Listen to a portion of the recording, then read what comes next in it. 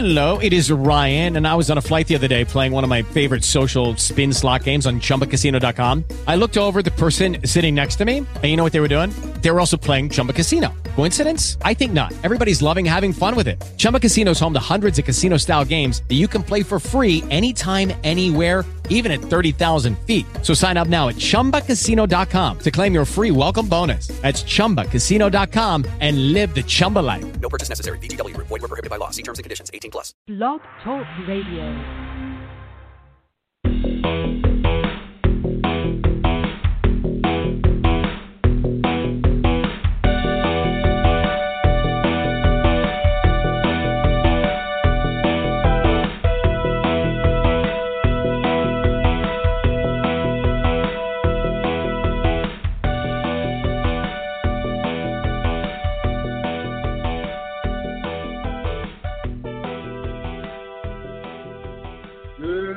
Metsville and baseball fans everywhere. My name is Michael Cohen, and I welcome you to our first annual Metsian virtually distanced Super Colossus Holiday Podcast Extravaganza. How do you like that? We're all about having a little bit of fun tonight. First, allow me, I'll read it as I wrote it. We'll start the show with a little formal words. I started out Jingle Bells, Wilpon sells, Cohen saves fun it will be if COVID is gone by opening day. Of course, that remains to be seen. Baseball in both action and word clearly took a backseat to our national election, protests against social injustice, and the ongoing global pandemic. And while the year 2020 was illuminating and an awakening for some, it proved devastating for others. A Metsian Podcast never tried losing sight of that, seeking merely to respectfully provide Metsville and baseball fans with courteous, even sometimes rueful banter and social distraction. So tonight, Sam, Rich, and I, we just hope to bring you a fun-filled, amazing end-of-year podcast party. Without further ado, Sam, hello. Rich, hello. There's no such thing as a host this evening. It's just us three. Let's get together with friends who have left gifts for us.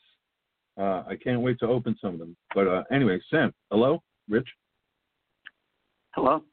What's going on, Mike? What's going on in Metsville out there? All you Metsian folk. It is Sam Maxwell, and I cheers to you.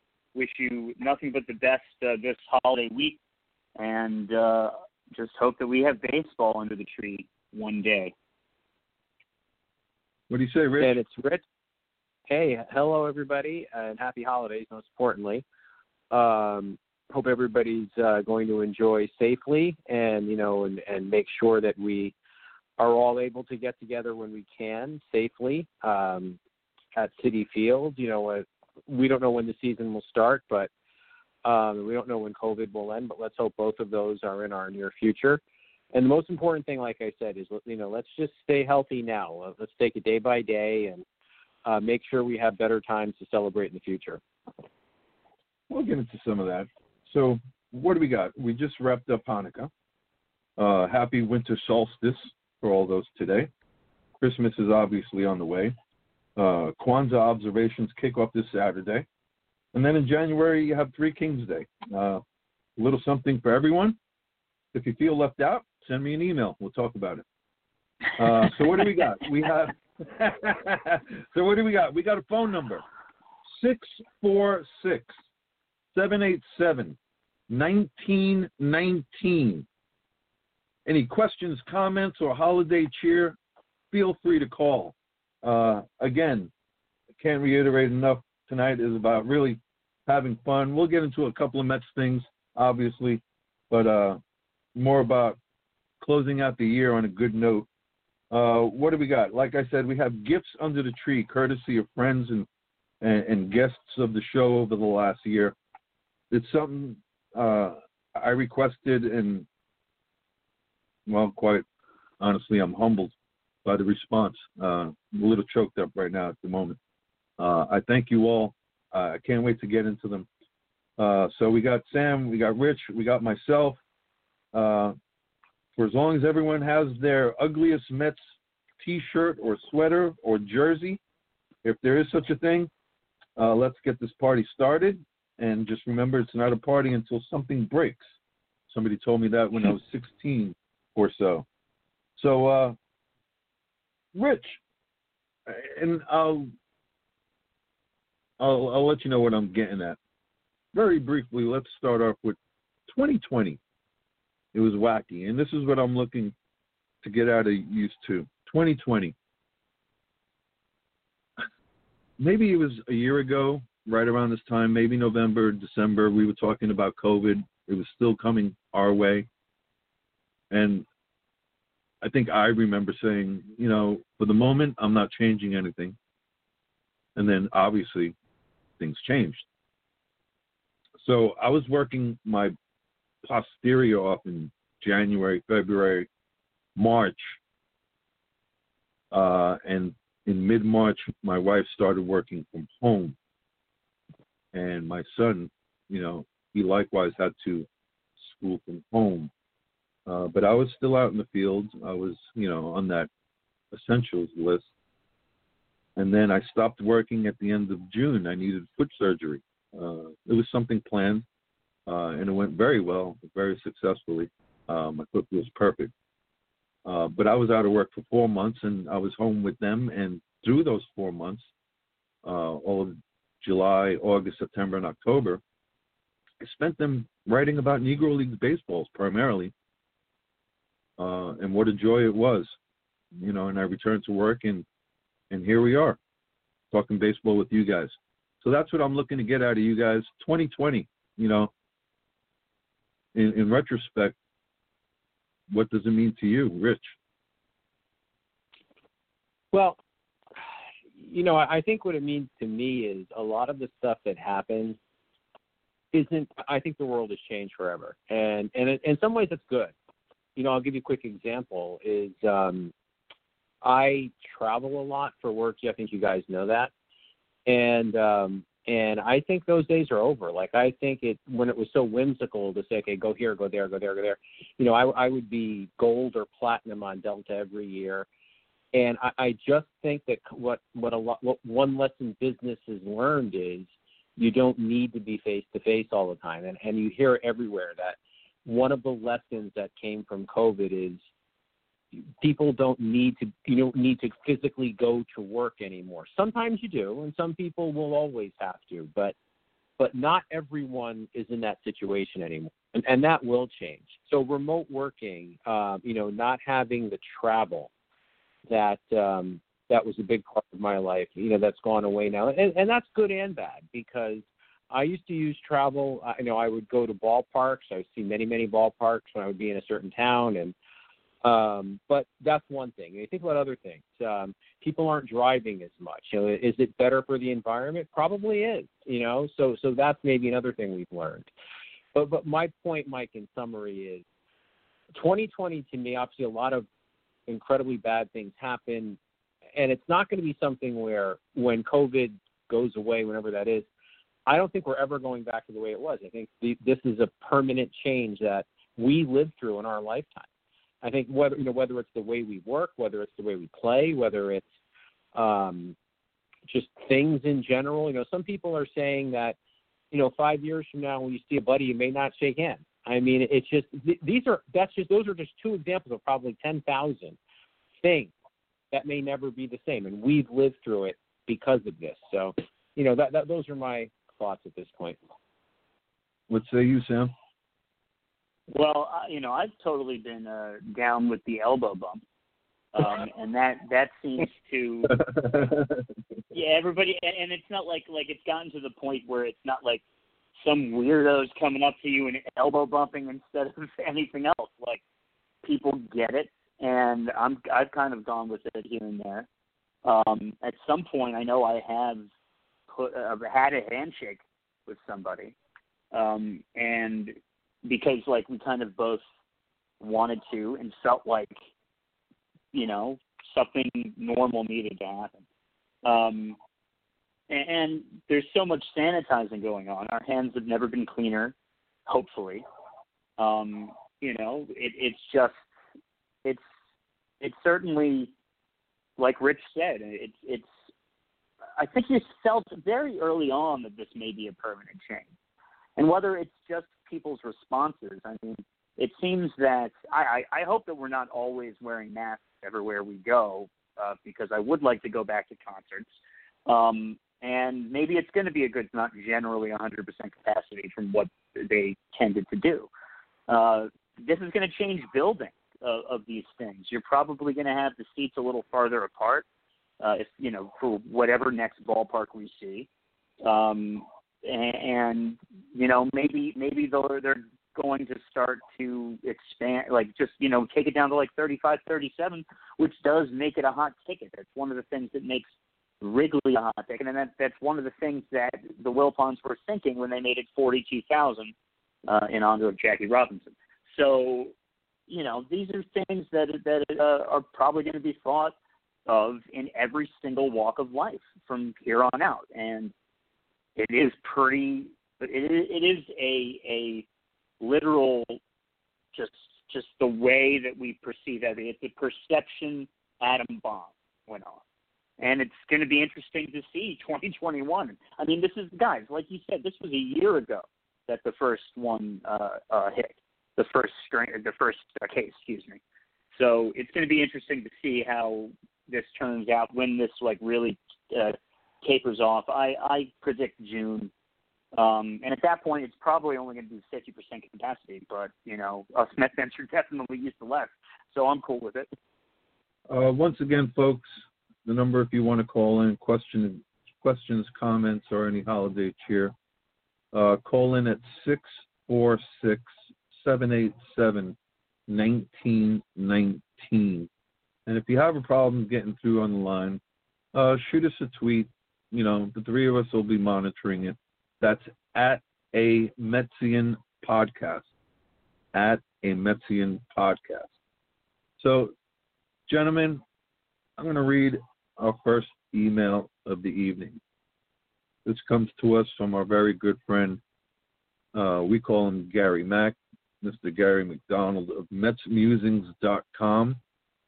And he says, he's sweetened, good riddance to 2020.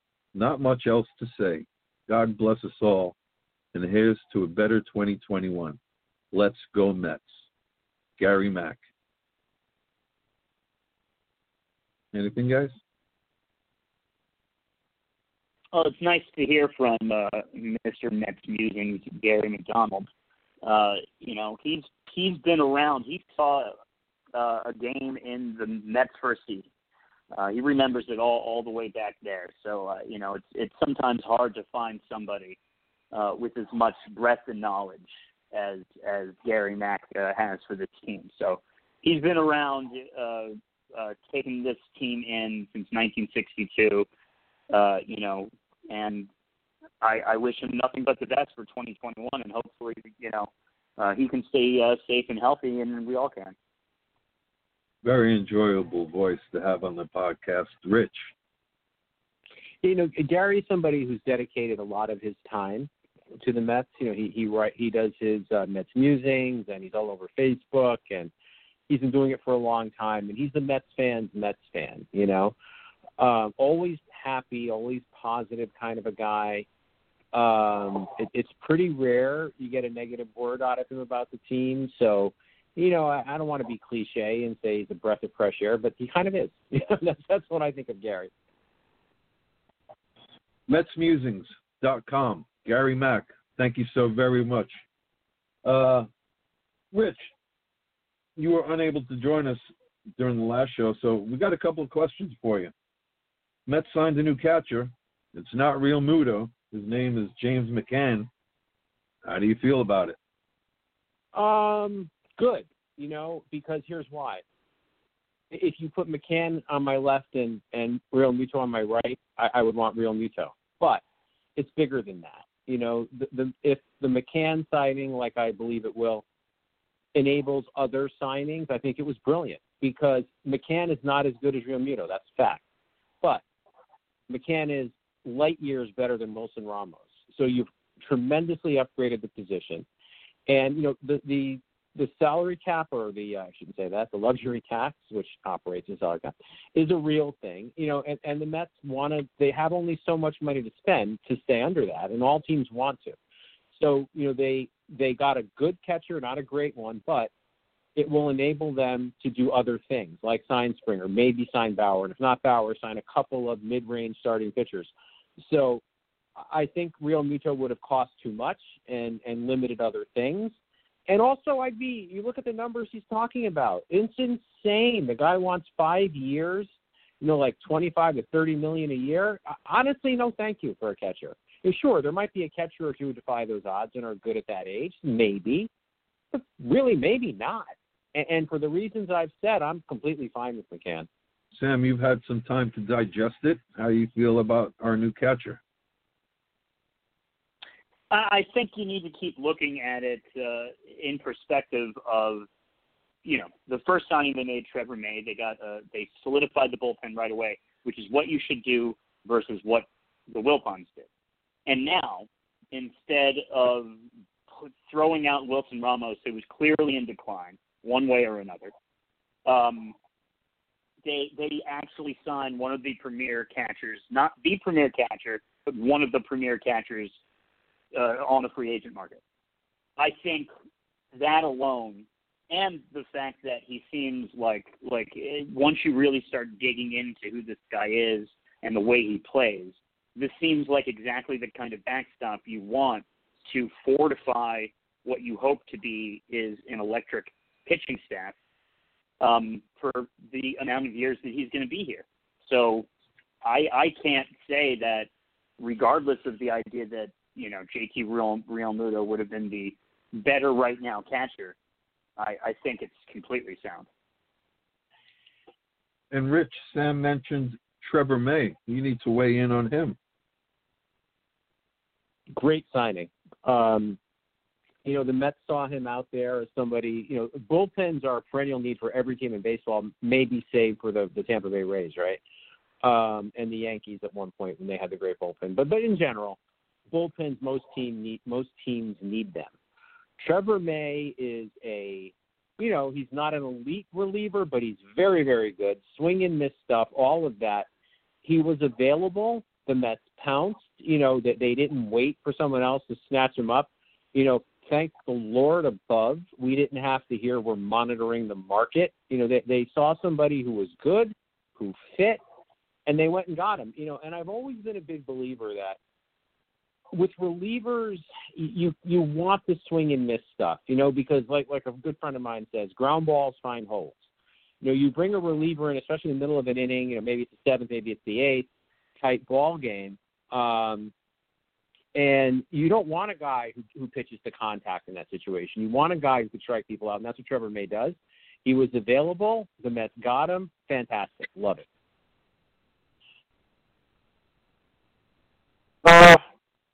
It's funny, and I'm going to stay with you, Rich, that we signed McCann and May before ever agreeing on a general manager. His name is Jared Porter, and you need to weigh in on him.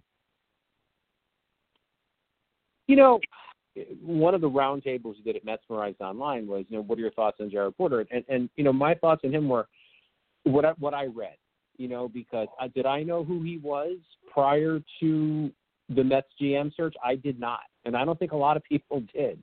But what I read was great. I mean, the guy, he's analytical, but he believes in blending analytics, and good old-fashioned scouting, which I think is fantastic. I think that's the way you should do it. He's been a part of two teams that had droughts and won the World Series, so he's been in the front office. He has front office experience. And I was kind of infatuated with the idea of Chris Young because I think he's a great guy. He's brilliant, Princeton grad and all that, former Met. But the fact is, he's never been a GM before. But this guy, and he's never been in the front office before. He's been working with Major League Baseball. So this guy has put his time in. And then when you read what other people in baseball are saying about him, because again, I have no opinion really. When you're reading what other people are saying, that he's intelligent, he's a good communicator, he's a good, a good team. He's a good man. All these kinds of things. Hey, I'm sold. I'll go with the opinion of people who know him, and it's. I haven't heard one bad thing. Everything I've heard from people in the game is glowing. So, okay, good enough for me. So I'm happy with it. I'm good.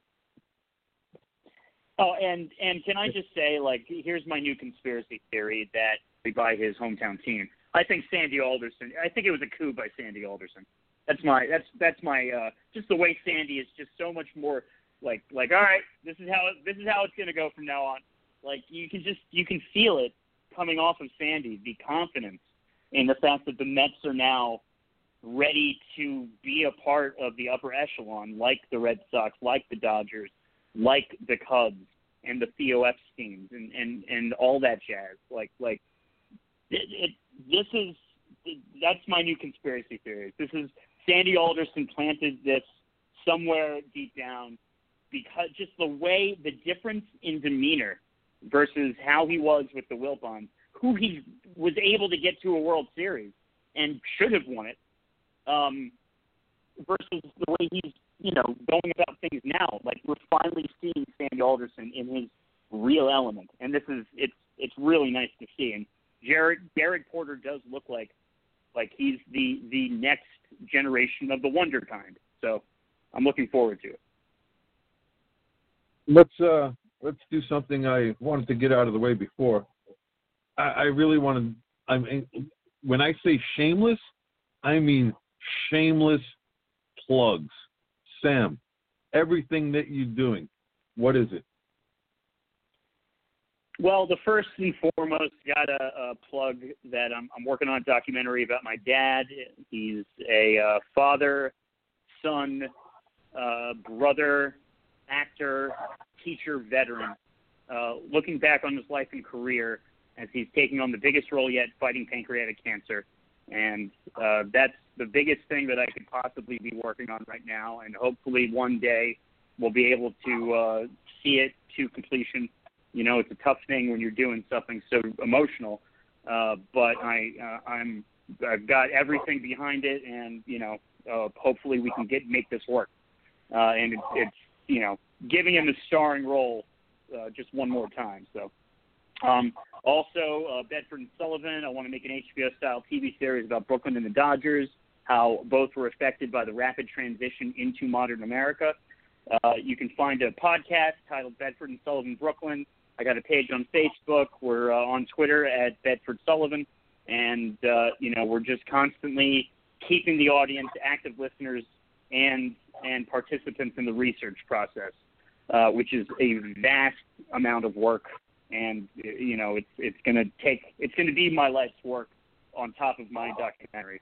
And I'm really just on Twitter with you guys and Instagram. I take some photos, and Instagram Sam Maxwell 9, Twitter _Sam Maxwell.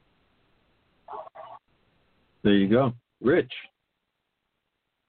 Well, so after a long hiatus from doing anything in the written world, the Mets written world, I started up with online in June, and I really do enjoy that.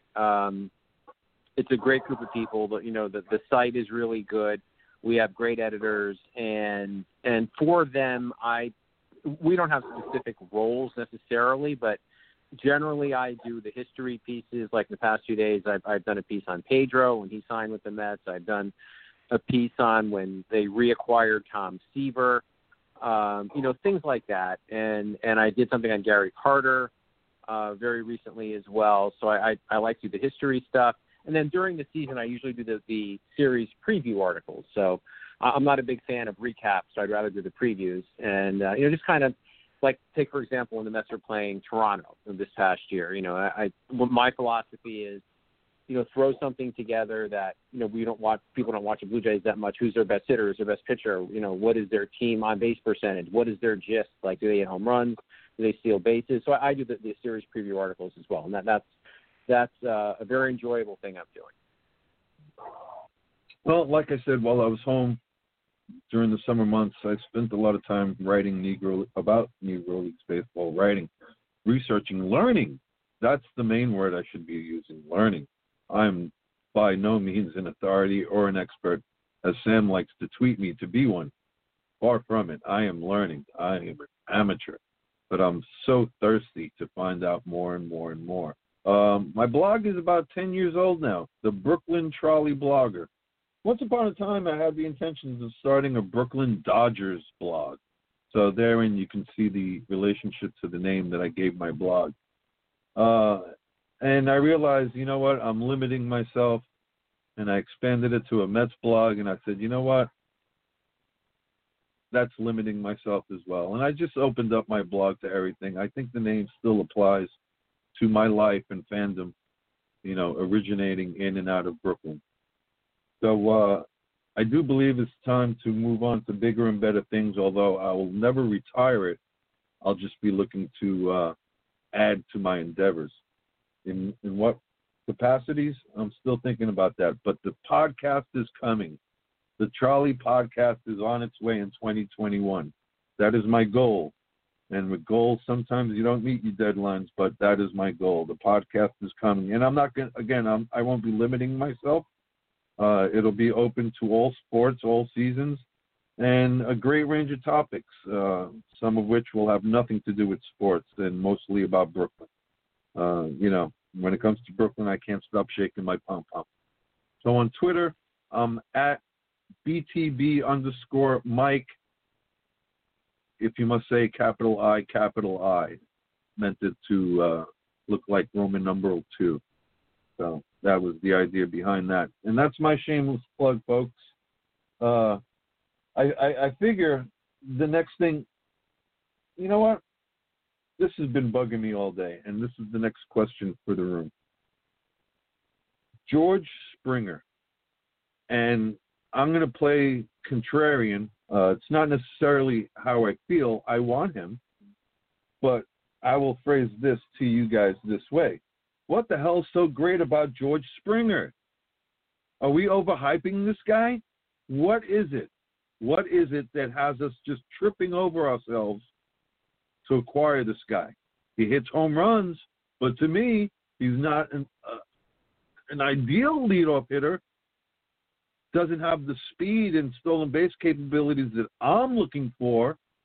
And insofar as leadoff hitters, well, then I'm unimpressed with his on-base percentage. How's that? Contrarian. Rich, take it away. You know, I think one of the things that has us infatuated with George Springer is the fact that he's available. You know, he's not someone they'd have to trade for because obviously he's a free agent. And as Sandy has said, they really, really aren't in a position to be gutting the farm at this point. So, and they need a center fielder. You know, Nimmo's defense in center, I don't have it in front of me. I believe his DRS was around -4, so which is, you know, pretty bad. And Springer, the thing about Springer is he's lately hasn't played all center. Like he's played multiple outfield positions, which you could look at that as, you know, either way. You know, it's just the way the Astros were set up, or do they have some concerns? His defense in center field is, I believe his DRS is around 0, meaning, you know, he's basically league average in center, so he's not stellar, but he's better than Nimmo. And so, and again, you could get him without having to trade players, and he's a right-handed bat, which the Mets need. So what would happen if you sign Springer is you have a better defensive center fielder, you have a right-handed bat, and you're adding a guy who in the last full season of 2019 hit .292, 39 home runs. So now, you know, we all know that might have been aided a bit, shall we say. And he did drop to .265 in the shortened season. So, but he did hit 14 home runs, which if you project that, it was 37% of the season. So if you project that, rough math would tell me it's right around 39. It's actually a little over 40. So, that I think is it, Mike. I think it's because he's a center fielder, at least mostly a center fielder. He's much better than Nimmo, if not great. Significant upgrade defensively. Enables you to move Nimmo to left field, where left field has been a disaster defensively over the past few years between J.D. Davis out there. I love Dom Smith as much as everybody, but he's not an outfielder. He doesn't belong out there either. So if you could shift Nimmo over to left field, you've now made multiple upgrades by signing Springer. So I think if you put all that together, that's the attraction. And I'll throw in, because I live in Connecticut, he's a Connecticut guy, which is always a good thing, right? So, that's how I see it. Mr. Maxwell. Now, Mike, I'm looking at the numbers right now. He's never had a 100 RBI season. The closest he came was 2019 when he had 96. He's had 85 and 82. Other than that, maybe he had some injuries. But 2016, he played in all 162 games and hit 29 home runs and 82 RBIs. And, because I'm not going to repeat what Rich just said. I think I'm going to agree with what Rich just said. The dream would be with the kind of protection he could get in this lineup that he finally has his 100 RBI season. I think he immediately makes the lineup better, and it's already pretty stacked. So those are my reasons. Hey, Mike, I'm going to correct myself. I'm at his DRS right now. In center field, his DRS was 6, so he's much better than 0. So you have Nimmo, who I think was a -4, and you're going to a 6. And it's not a fluke because in 2019 his DRS was a 7. He had an off defensive year in 18, but going back to 17, it was a 6. So this guy saves runs defensively at a pretty good clip, and Nimmo gives them back at a pretty good clip. So the defensive upgrade is it's better than I thought. And he's 270 lifetime. And also, looking at the on-base percentage, he does have a 361 7-year on-base percentage average. So I think that it's modest. It's not, it's not Nimmo over 400, Mike, but I see what you're saying, but at the same time, I thought it was going to be a little bit more devastating than that. That's not terrible. I mean, it's not what you traditionally want out of your leadoff hitter, but I mean, he's collected close to 400 walks in his career. So and I'm not familiar. You guys can answer this better than I. Has he been leading off in Houston? Pretty much. Well, there you go, Mike. Well, I'm just playing the role of skeptic, but the skeptics out there, Rich, it's time to open up another little present under the tree. So let's go to, you want to go to the next one, which I actually had navigated away from that screen. It's coming back up. So it's interesting. I get to do number 2, Brian Wright, who was on our show. He wrote a book. Brian is an author, and he's also with Mesmerized Online. So that's kind of cool that I get to do his. So what Brian says is, put 2020 in the books. Nice pun there. Never to be read again. On to 2021. Which hopefully for all of us, Mets fans or not, is the year of promise and good health. Happy holidays, signed Brian. So nicely said, Brian. Brian's book is about the history of the Mets. It's all about, what they did on different days and different players in different positions and that kind of thing. It's like a living history of the Mets. It's really good. And I had a chance to read it. And so, Brian, happy holidays to you as well. I had a lot of fun during that podcast, again, playing contrarian and speaking for all the Leo Fosters and Alex Trevino's in life. Sam. Big shout out to Brian. Happy holidays. The book is fantastic, and that's what it always is, yin and yang. The juxtaposition, to release a book in this year, as Mark Healy was talking about. But it's just, you have to adjust. You have to try to figure it out. And that's what this COVID has made us all do. And, Brian has been front and center every day, just putting Mets history out for the fans, like so many do. And he does it fantastic as well. So, big shout out to Brian. Again, everybody, shameless plug for Brian. Go get your copy of New York Mets All-Time All-Stars on Amazon or Kindle or wherever you want. Actually, I don't know if it's on Kindle, but I'm guessing it is. I'll have to confirm that. All right, my turn. my turn to open up another little gift here. This one comes from Mr. Greg Prince from faithandfearinflushing.com. Dear Sam, Rich, Mike, and A Metsian Podcast community, congratulations on reaching the final days of an endless year. Thank you for your company and inviting my voice to occasionally blend with yours. Goodbye, Fred. Goodbye, even more, Jeff. Hello, Steve. Please make Mike's Joan Payson statue a reality. And of course, let's go Mets. Keep the faith, Greg. I got a smile that's starting to hurt my face. It's so big, ear to ear. Thank you, Greg. Hopefully we'll get that statue. Perhaps Mr. Cohen is listening. But thank you very much for the kind words, sir. Rich? Well, that is nice of Greg, and Greg is Greg's in a league of his own, because I like to think I know a little bit about Mets history, and I remember things that people think are weird, because it's just the way my brain works, but I can't hold a candle to Greg. I mean, you mention anything about the Mets, any player, any trade, anything like that, without fingers on a keyboard, the guy has it. And so, he's basically made a living out of, being a Met all over the Mets. He's written books, and they're fantastic, and he's fantastic when we have him on the show. Mike, you and I actually had the distinct pleasure of watching a game in person with Greg that, I still look at those pictures with a smile. Greg's a great man, so happy holidays, Greg. Gentlemen, and this is something that, go ahead, Sam, I'm sorry. Oh, no, it's okay. I just, when I first started blogging, I once wrote about his book, and I called him the Mets fan incarnate.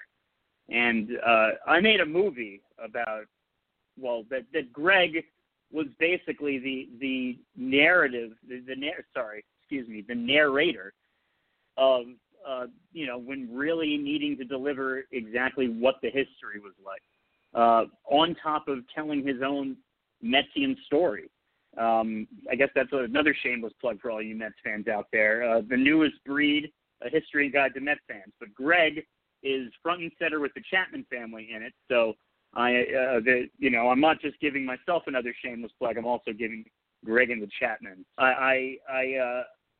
It was only natural to use Greg as one of the key pieces of a project about the Mets. He like Rich said, it's just you say any name, and he can probably dig it up in his own personal the cranium of a filing cabinet and find exactly what it was like when Doc Ellis was on the Mets, or the day that John Stearns hit a big home run. That's who Greg is, and it's just wonderful to have also taken in a few games with him and taken in as much time about the Mets as I have with him. So happy holidays, Greg. L'chaim. Well, we'd be mistaken if we limited his knowledge to the Mets, because he is a walking baseball encyclopedia. Mr. Greg Prince, and if I'm not mistaken, Rich, the game that you, me, and Greg attended, it was a bobblehead game. I think that was the Mets, Mr. Met on the Moon one, if I'm not mistaken. I think you're right. It was against Pirates, July of last year, and it was the 50th anniversary of the moon landing. And I'm actually looking at it, Mike, now that you say that. I've got I collect the Mets bobbleheads. I've got them in a case right here in my quote-unquote man cave. And I'm looking at Mr. Met on the Moon that has a prominent place. He's toward the front because I think it's so cool. And yes, that was that night. All right, next topic of discussion are the black jerseys, something that Mr. Cohen himself has been involved with. Let me just say this about the black jerseys, alternate jerseys, any other uniform other than the Mets traditional pinstripe uniform. They can sell it. They can sell whatever they want. Polka dots, you name it. I will buy it. I will wear it. I just don't want to see my team in it. One day a week, I can live with. I'm agreeable. One day a week, you know, I don't want to, you know, trample over everyone's dream of this black jersey comeback, but I'm against it. I'm against it because of all the hard work that the 69 Mets put into that uniform, that within 8 years of their creation, they were world champions. And they made that uniform iconic. Why would you want to mess with it? I love the traditional uniform. I guess I'm a traditionalist. Like I said, I will buy a black jersey. I will wear one proudly, happily. I just don't want to see my team in it. Sam. Well, I used to have a similar take on it. That like I love the black jersey as I have a Ventura black T-shirt, a Robin Ventura 4 black T-shirt. However, it is now part of the tradition, and if there's anything that came from that era that needs to stay away, it's the black drop shadow. That is the biggest thing that I care about. Because the black jersey kind of looks cool in a lot. When you're seeing Mike Piazza hit a game-winning home run in that black jersey, you're not telling me you get nostalgic, not necessarily for the black jersey, but for that time. And I think the best way to represent that time is to have the black jersey in some sort of rotation where you can talk about that era and make sure that you are presenting the history unlike the way the Wilpons did it, you know, and to their credit, it did come to the surface sometimes, but not the way that we obviously wanted it to. Now is the time to, this is 20 years ago now, basically, that this black jersey left these iconic moments. You have the 10-run comeback. You have Robin Ventura's Grand Slam single. And plenty of other Mike Piazza highlights. I think it is totally that is that is something I can relent, because I think it's the only good thing to come of the uniform changes then. Or, you know, we're not bringing back the white hats, okay? We're not bringing back the Snow White hats, let me tell you that. Rich, I didn't like the script that they pulled off in the 80s. I didn't like the racing stripe. I didn't like any of it. Is it just me? No. The Sound of Music was on last night, and there's a song in there that these are a few of my favorite things. Well, these are a few of my least favorite things.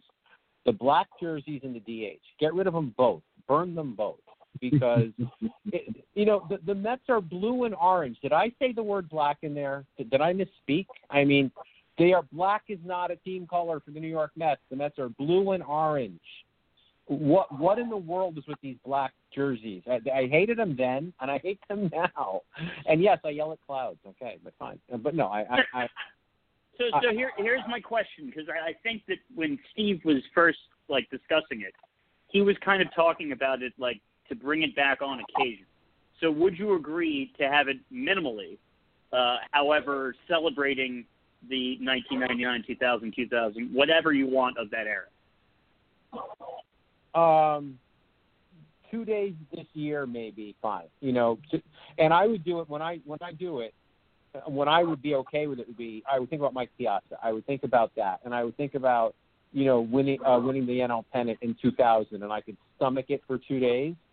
But to put it on a normal rotation, no, it is not part of the Mets colors. It just isn't. If you want to do it once in a while to sell a few jerseys and acknowledge the people who wore it in that time, 1 or 2 days this season and every season, we can all live with that. But to make it the Sunday jersey or the blah, blah alternate jersey, no. That's my opinion. Touche, Mike. I'm still stumbling over myself. I just don't want to see it with any kind of regularity. That's my problem. Like I said, one day a week, or if you want to commemorate this, that, the other, whatever, cool with it. But I just don't want to. I want to see them in their traditional uniform on a regular basis. I don't know what a regular basis is. We can define that. 5 days a week, 4 days a week, 6 days a week, whatever. But you know what my point. That's where I stand. You know, I'll buy it, I'll wear it. I just don't want to see them in it. Oh goodness, what do you got for us, Sam? Well, I'm gonna take another present under the tree, the Hanukkah bush, the Christmas tree, whatever you want. And this is John Struble from Mets Rewind. Such a great feed, such a great website, great podcast. He's been having a lot of awesome Mets on there. I think Dave Madigan was the last one. And he says, there is plenty I could pile on the mountain of bad news in 2020, but I am choosing hope and gratitude. I have the honor of being a guest on a Metsian podcast a couple times this year, and for that I am grateful. Having the opportunity to talk with new friends and colleagues, Michael, Rich, and Sam, about Mets baseball is something I am grateful for. I love the show. I am thankful to be a part of the community of Mets fans. I am hopeful your show is a great success in the new year. Be safe. Merry Christmas, John Struble. And we second that, John. You just started this podcast, John. I don't even know the date, but I think it was at some point in 2020. And this was the perfect time to do so and have the great guests that you have had on. So, John, Merry Christmas and Happy Holidays, and we can't wait to have you back. I'll go to Mike next. I will say this: there's a lot of interaction between him and us on Twitter, you know, amongst a lot of us in the Mets community. But I will say this: if you're not going to metsrewind.com, you're missing out. Don't just follow him on Twitter. Go to the website. It's incredible. Rich. Yeah, no, John's a good guy, and I agree. The history stuff to me is, Mike, you and I go back obviously longer than a lot with this team, but I love that stuff. It brings back my childhood. I hope that it does the same for you. And I think about, I remember these things and what I was doing at that time, and it's part of the journey of being a Mets fan. So the work that John does with the Mets Rewind, I look at it every day. And it's just great. It's great. The Mets themselves, I think we all know, don't do a great enough job of acknowledging their history, but people like John make up for it. Very nice. What else is under the tree, Rich? Well, I'm going to bunch two. I'm going to do 5 and 6. And I'm going to say this. I'm going to start with this. Number 5 is from really a pretty high-powered guest that we had on, and so is number 6. And I just want to take a moment and acknowledge the work that both of you do, because when we have these great guests on, we've had Skip Lockwood on, we've had the two people I'm about to mention, and Mike and Sam do a great job. They do the recruiting, and hat tip to them for keeping the show, bringing on great guests, whether it's Greg or whether it's whoever it might be, whether it's John or the first person I'll mention here, Howard Kellman, is a guy who has been around baseball for a very long time. He's the voice of the AAA Indians in Indianapolis, and we had him on very recently. We had him on, I think, about 2 or 3 weeks ago, and it was a pleasure to talk baseball with Howard. And he says, "Thanks so much for the well wishes, Michael. Same to you guys. I assume that's in response to a happy holidays wish." So, having Howard on was just, I could have that conversation for hours, and I, like I just said, I love the history stuff. And Howard's a walk down, not just Mets history, but also baseball history in general. And he's a wealth of knowledge, and it was fantastic. And then secondly, I think, Sam, you got her on, Laura Goldman, who was such a great find by you, because it's great to have baseball people on like Howard Kellman and Skip Lockwood, but Laura is someone who does the financial side. She's told us she's not the biggest baseball fan in the world, but she's a business person, and she knows about the business of sports. And we were able to talk to her about that. And what Laura says to us is remember the stadium workers upon returning for games. And how well said is that? I mean, look at Steve Cohen. He just compensated the stadium workers, for some lost wages. And, I'll be a little more generous in the tip cup. I know I like to think I am, but I think I could do a little more. And so when I get that beer or I get that whatever, remember, these people lost a year's worth of wages. My God. So Laura says that. Remember this for games, and good advice, Laura. Yeah, and I'm just going to go with, right with Laura first, that I started picturing the assholes coming up in 2021 who are not going to be thinking about that. And not just not thinking about that, but outwardly completely forgetting those facts. And it's very nuanced, and just obviously consciousness is nuanced in and of itself. But I'm really happy that Laura made sure to make this point, because that is something that I will go out of my way, especially now, to remember, and to that just spread the wealth around, if you will. It's the experience of the ballpark. It's something that has been evolved over time, but I don't think those workers get enough credit. And it's not all that are able to rotate throughout New York sports and New York venues. A lot of people do. A lot of people are able to work year-round doing that, working at Citi Field here, Madison Square Garden there. But it isn't always like that. And these games, sometimes they don't even get shipped when the games are here, before the team is on the road. So that's definitely something I'm really happy that Laura brought up. And Howard Kellman, who's just always such a great guy to talk to about baseball, about everything he's observed, his Brooklyn Brooklyn roots. I can't say enough good things about Howard Kellman, and we greatly appreciate him sharing the time in 2020. So, happy holidays to him, and happy holidays to Laura. Howard is in my Brooklyn Hall of Fame, a native Brooklynite. So, unbeknownst to him, my wife has a cousin in Indianapolis. So, as soon as this pandemic allows, I'll be gassing up the vehicle and driving out there. Maybe I'll give him a call and see what happens. But he was a wealth of information. All I can say is wow about the podcast with Howard Kellman and Laura Goldman. Just wow. I mean, a wealth of information. A behind-the-scenes look at the transaction between all parties, not just Mr. Cohen and the Wilpons, but with Alex Rodriguez and J-Lo. I mean, that was just fascinating. And, things that aren't necessarily being put in the print media, et cetera, et cetera. I think Rich said it best. Sam, awesome job getting that one. Laura, she was fantastic. And again, Mr. Kellman, he's in my Brooklyn Hall of Fame. Can't speak enough. And well wishes to you both. Thank you. And I'm humbled personally. So thank you for your contributions to A Metsian Podcast. I'm going to open up one. And this one comes from John at metsdaddy.com.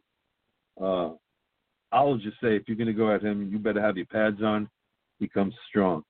But he's amusing, and he's smart. So be prepared.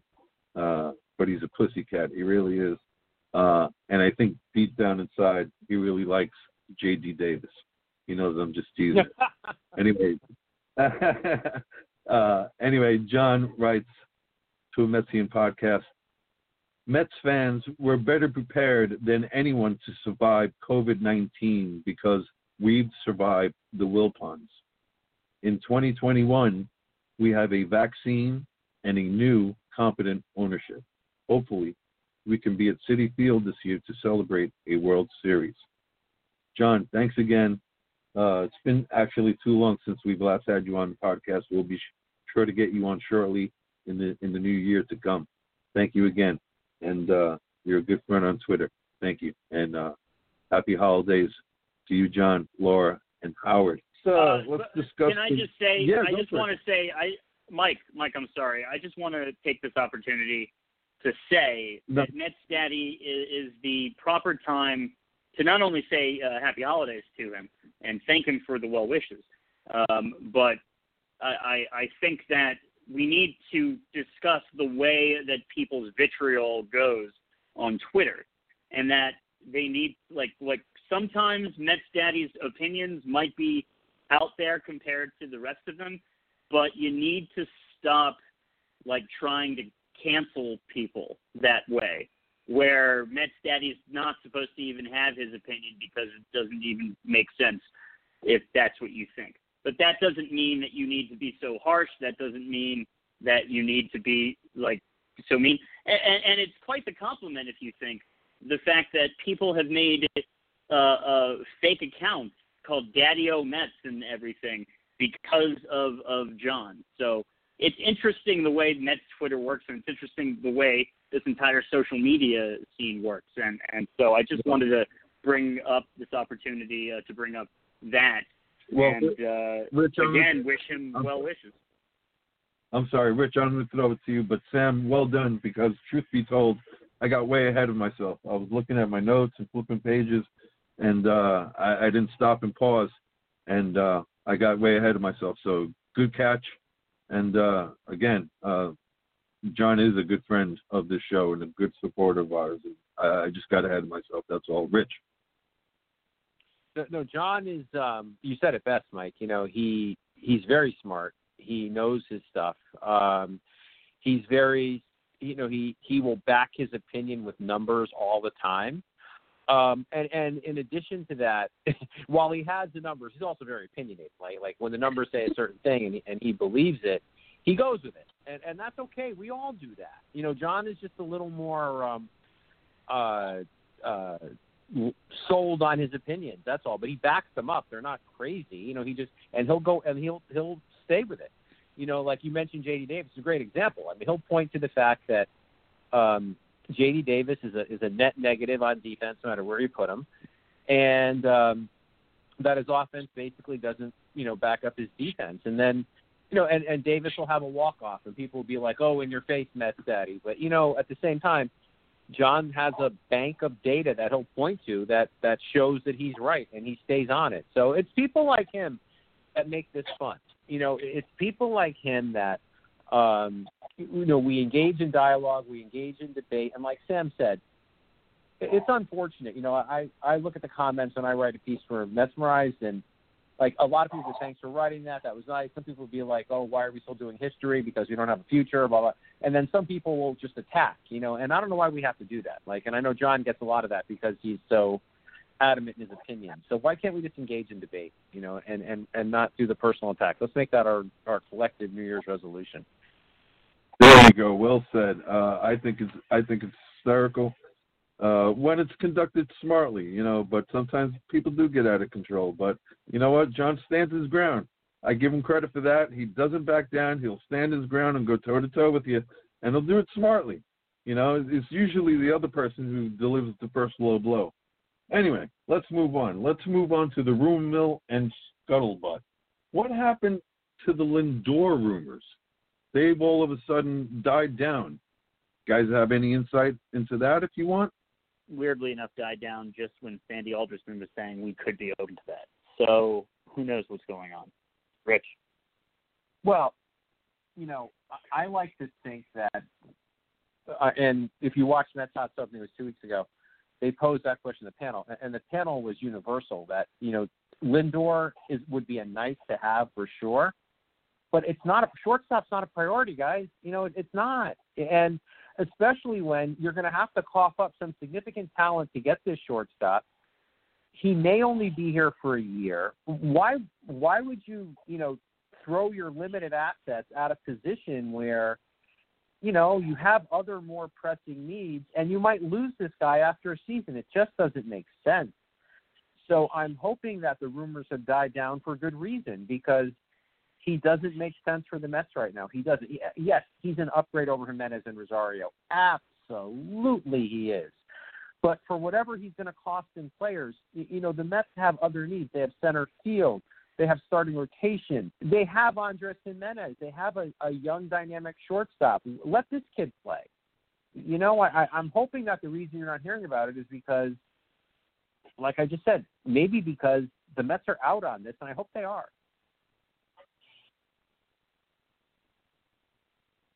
You spoke of talent. Now, do you think there's any credible? Is anybody thinking about this Luis Castillo for Alan Betty and Ahmed Rosario? Is there any credence to this, or is this SNY just, creating business for themselves? Sam?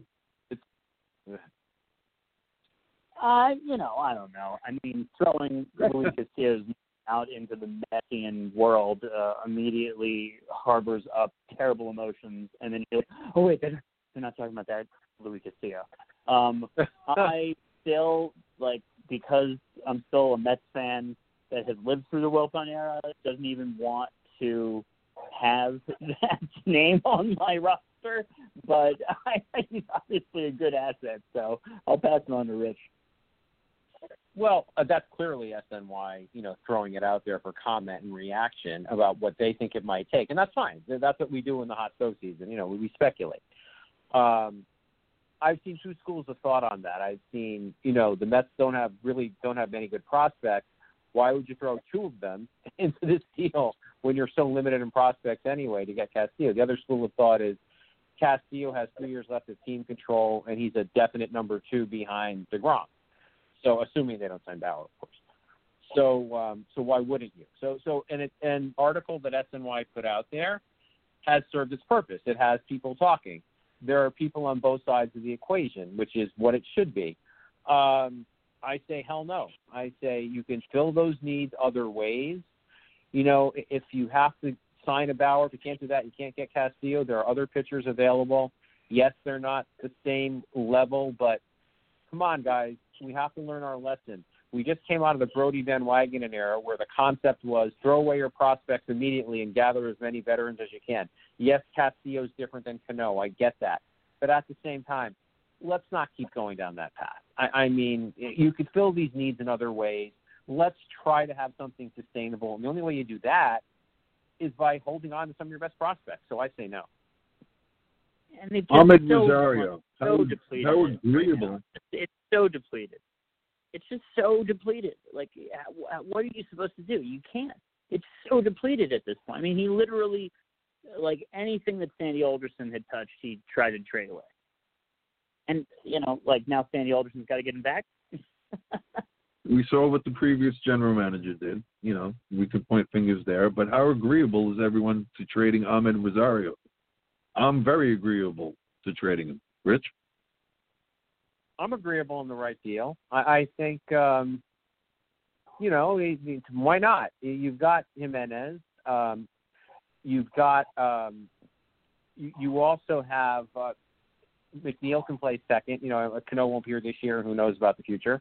So you've got the Keystone combination up the middle. You've got that figured out maybe with Jimenez and McNeil. So where does that leave Rosario? I have to tell you, Mike, on last week's Hot Stove when Andy was talking about, playing Rosario maybe at third, perhaps in the outfield, a tremor, because you and I agree that defense matters and you shouldn't play guys out of position. And I don't think that's the answer. I don't think the answer is to take this guy and, we'll make you a center fielder. Come on. If he's not in your plans, trade him for something. That's what happens. You trade players for positions of need. I'd much rather see that than try to, retrofit this guy into a position he's never played before. Sam, I think it's time to open up another gift. Yeah, and just to finish that off, also, I think what makes Ahmed Rosario also expendable, weirdly enough, is Louis Guillorme, but we can loop around back to that in another time. Our next one under the tree is Jeff Cohen, Baseball and Barbecue. Rich, Sam, and Mike, 2020 has been an extraordinary year. We have had to change just about everything we usually do on a daily basis. However, one thing that has not changed is passion you guys have for the New York Mets. This comes clearly across on every show. You put out great content, have fantastic guests, and bring your fandom to life. That is the thing about baseball. It brings generations together. May this holiday season be full of health and wealth for you and your families. By wealth, I mean family time, counting your blessings and live the best life you can live. May you, Rich, Sam, and Mike, continue your journey on A Metsian Podcast. The team is now in good hands, and better days are ahead for the baseball community and especially Mets fans. May the end of COVID come quickly, and we can get back to somewhat normal lives. As you like to end your show, let's go Mets. Jeff Cohen of Baseball and Barbecue. You all have to go out and make sure to listen to that podcast. They talk about barbecue, they talk about baseball, and they have some great guests, including Ron Swoboda of the New York Mets and plenty others. So check that out, Jeff Cohen. Happy holidays to you, and we really greatly appreciate this is such a fantastic piece right here. Mike. Humbled by your words. Thank you so much. And if I'm not mistaken, I believe they're going on their 3rd anniversary. I hope I can get confirmation on that. I hope I'm correct. But Baseball and Barbecue, that's baseballandbbq.weebly.com. Visit them. They have a great podcast, great guests. Super, super, super humbled by your words. Thank you so kindly, sir. Good man. He's very supportive of our show, and I'm glad that we were able to return the favor. He always has positive words to say for us on Twitter. He encourages people to listen when we've had him on. He's a very insightful guest. And he's not afraid to challenge. Like, I've seen him challenge people on Twitter, whether it's a writer or whatever, and politely, of course, in a respectful way. But that's what, like I said, that's what we're supposed to do. Everybody has their own opinions, and Jeff engages. And their show is great. They plug ours. 2 really good guys. It was great when we had them both on a couple weeks back, where we had Jeff on and his partner called in, and that was fun. So Len, and that was a lot of fun. And great people. Jeff, good man. Happy holidays to you. I'm going to pull out another one. Let's see here. This one comes from Big Red Ruckus. The man is one of our biggest supporters, and really does a great job of lifting everyone's spirits on Twitter. Just fantastic interaction. It's great. This is what he has to say. It's a thrill to have found 3 folks who revere the 150-plus years of New York City area baseball, to say nothing of present baseball and the future as well. Thanks for creating and caring for this community, and best wishes to all, today and in the future. Delighted to participate. Personal best wishes for a wonderful 2021 to the 3 of you. It's wonderful that you found each other, and the rest of us as well. Thank you, Big Red Ruckus. Thank you so very much. Guys, he says something very poignant there, that it's wonderful that we found each other. We all met at Rising Apple. Shout out to them. Happy holidays to you, Rising Apple. We all met there 8 years ago, if I'm not mistaken, give or take. Yeah. But before we even go there, Big Red Ruckus, again, so humbled by your words. Thank you so kindly. Your support is just through the roof, off the charts. We thank you. We're the ones who thank you. So I'll pass it off to you, Sam. Big Red Ruckus. I mean, he's been on Twitter since 2018, but I mean, the second he found us, which is basically, I feel like, within this year,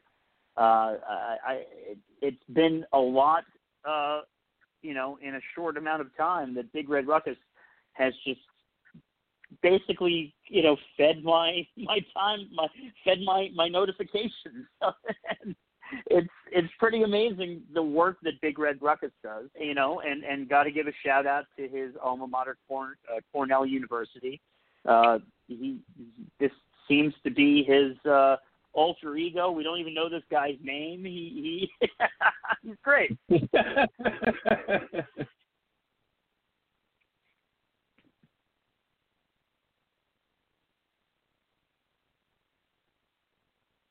What happened?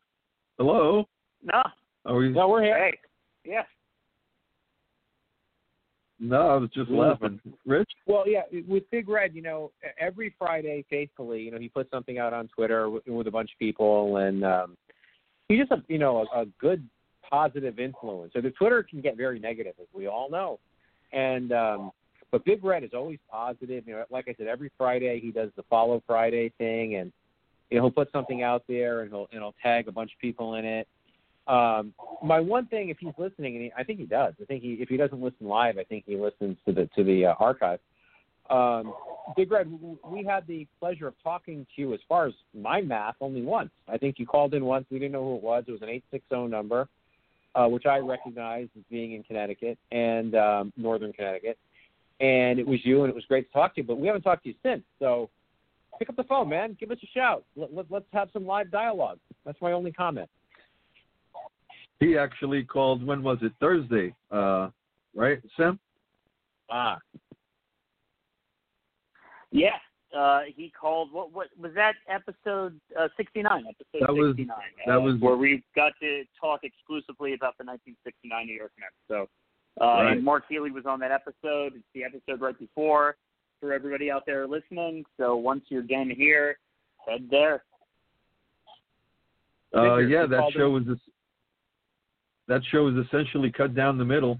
We had Mark Healy in the first half. He had time to go. He had another commitment. But then in very timely fashion, Big Red Ruckus called in, and we spent the second half of the show with him. Together, what a great discussion. Speaking of Mark Healy, let's open up the gift from Gotham Baseball. This may sound melodramatic, but 2020 was a reminder that we are all more alike than we are different. No matter where we are from or what our culture or creed, we were and are truly in this together, and I am grateful for you all. Bless you all, and thank you for letting me be part of the family. Mark Healy from Gotham Baseball. We spoke about his book. We had a lot of fun with it, Sam, right? Yeah, and I can't wait to read it. That's for sure. And not just that, Mark also was this incredible intersection of what it was like to operate as a journalist during the Wilpon era, and a journalist that was frowned upon by the Wilpon regime. So Mark has, and like I pitched last week, and I got to make sure he picks up on this. He's got to write the Wilpon book, the definitive Wilpon book. Somebody's going to need to write it, and I think there's nobody better than Mark Healy.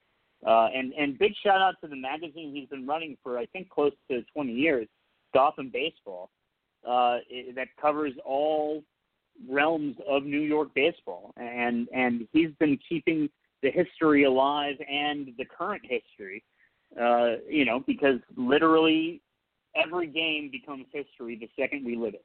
And he's covering it all. So shout out to Mark Healy. Happy holidays to him. And, everybody check out GothamBaseball.com.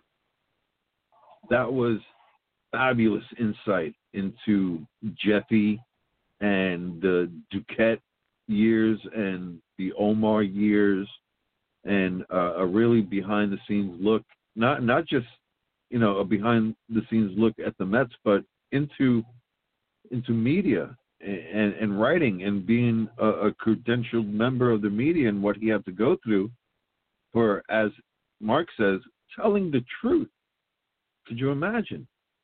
His book is Gotham Baseball, New York's all-time team. He doesn't, as we said on the podcast, he doesn't assemble a roster. He assembles a team, 8 position players, 5 starting pitchers, and a reliever, and he also names a manager, a general manager, and an owner. But, I mean, could you imagine the great players that got left off that list? Boy, you got to be pretty good to be in his lineup. Rich, any words? Sorry I missed Mark and Big Red last week. It's just unable to make it last week. But Mark, we've had him on before, and he's the kind of a guy that, there's always room for him on the Metsian Podcast. So I know Mark has struggled with some health issues. So, Mark, we're thinking about you in that regard, and your work is fantastic. And, please join us again.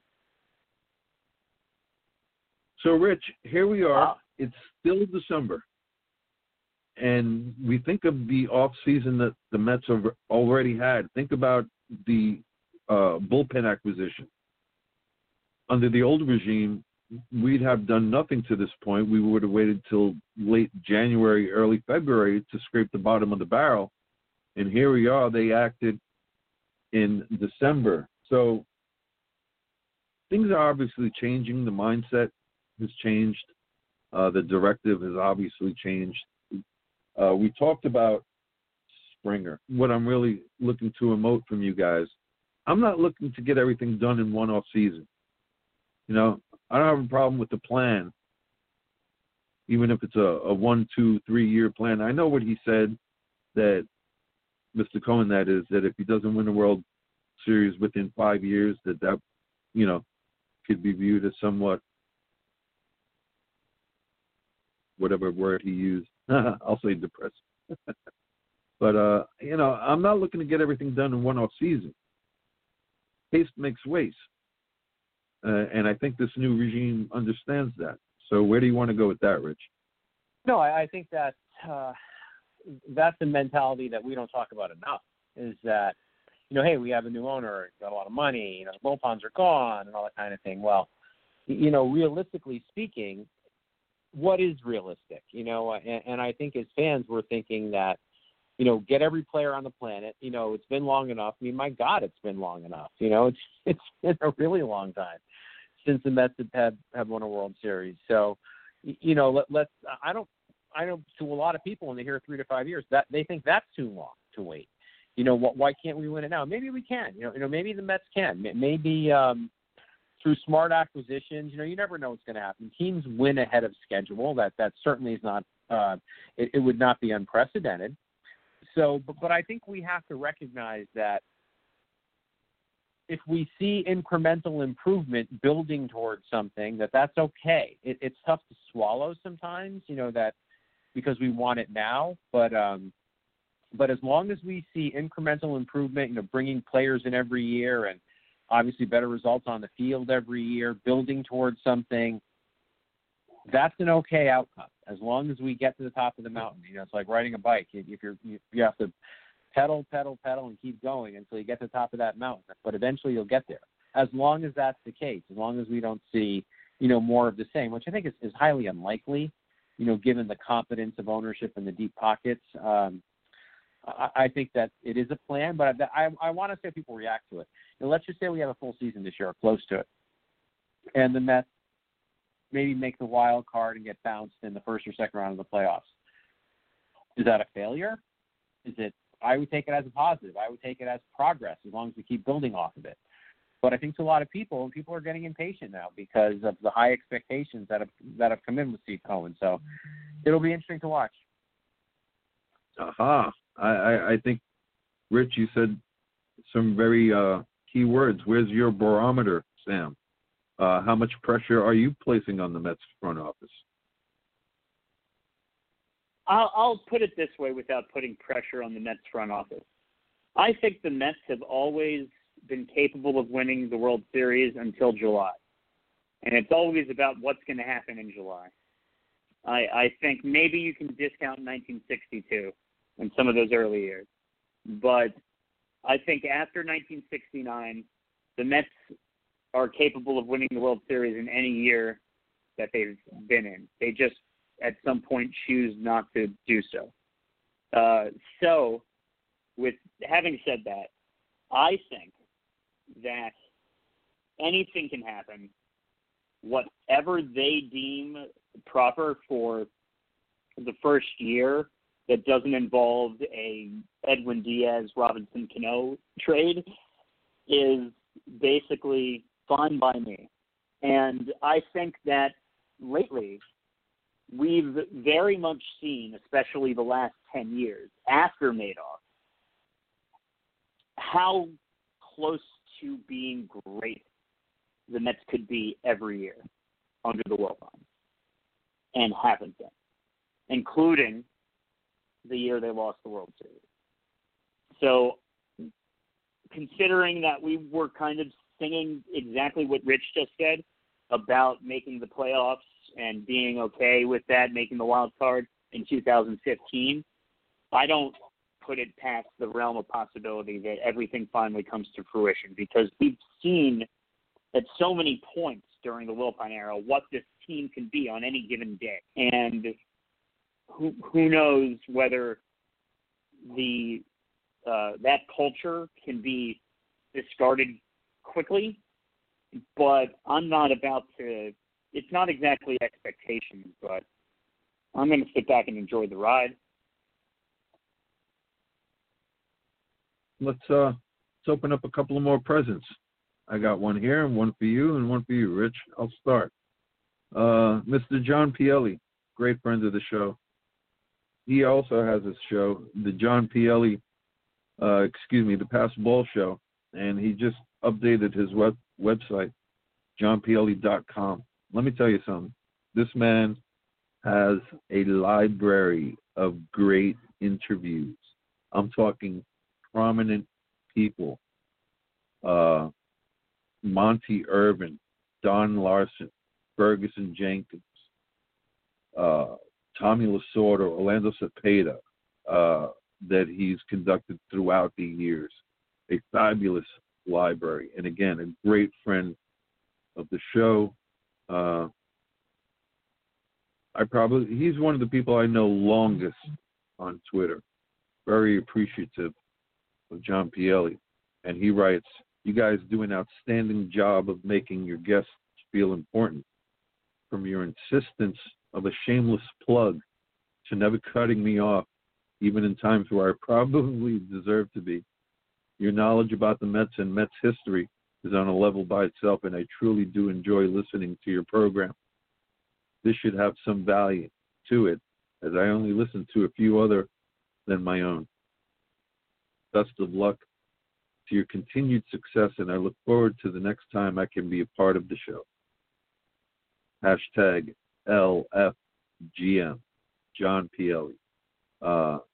And again, I know exactly what he's talking about because he does this very successfully. And like I said, a tremendous library. He just updated his site, johnpielli.com. Give it a visit. You won't be disappointed. Rich? Well, John, everything you said, Mike. He is very well established. He's had great guests, and he's a great guest when he's on our show. I remember a conversation we had with John. It was probably back in May. We had him on when we didn't know what the hell was going on with the season. Was there going to be one, and all that? COVID was spiking, and all of that in the spring. And he introduced something I still think about that I told people right after he said it. He said, well, he thought they should cancel the season. Like he said, you should not be playing baseball. You can't do it safely. And he created this scenario of a runner on first. Well, now you've got the runner, the first baseman, and the first base coach all right on top of each other, and maybe the umpire at times, right?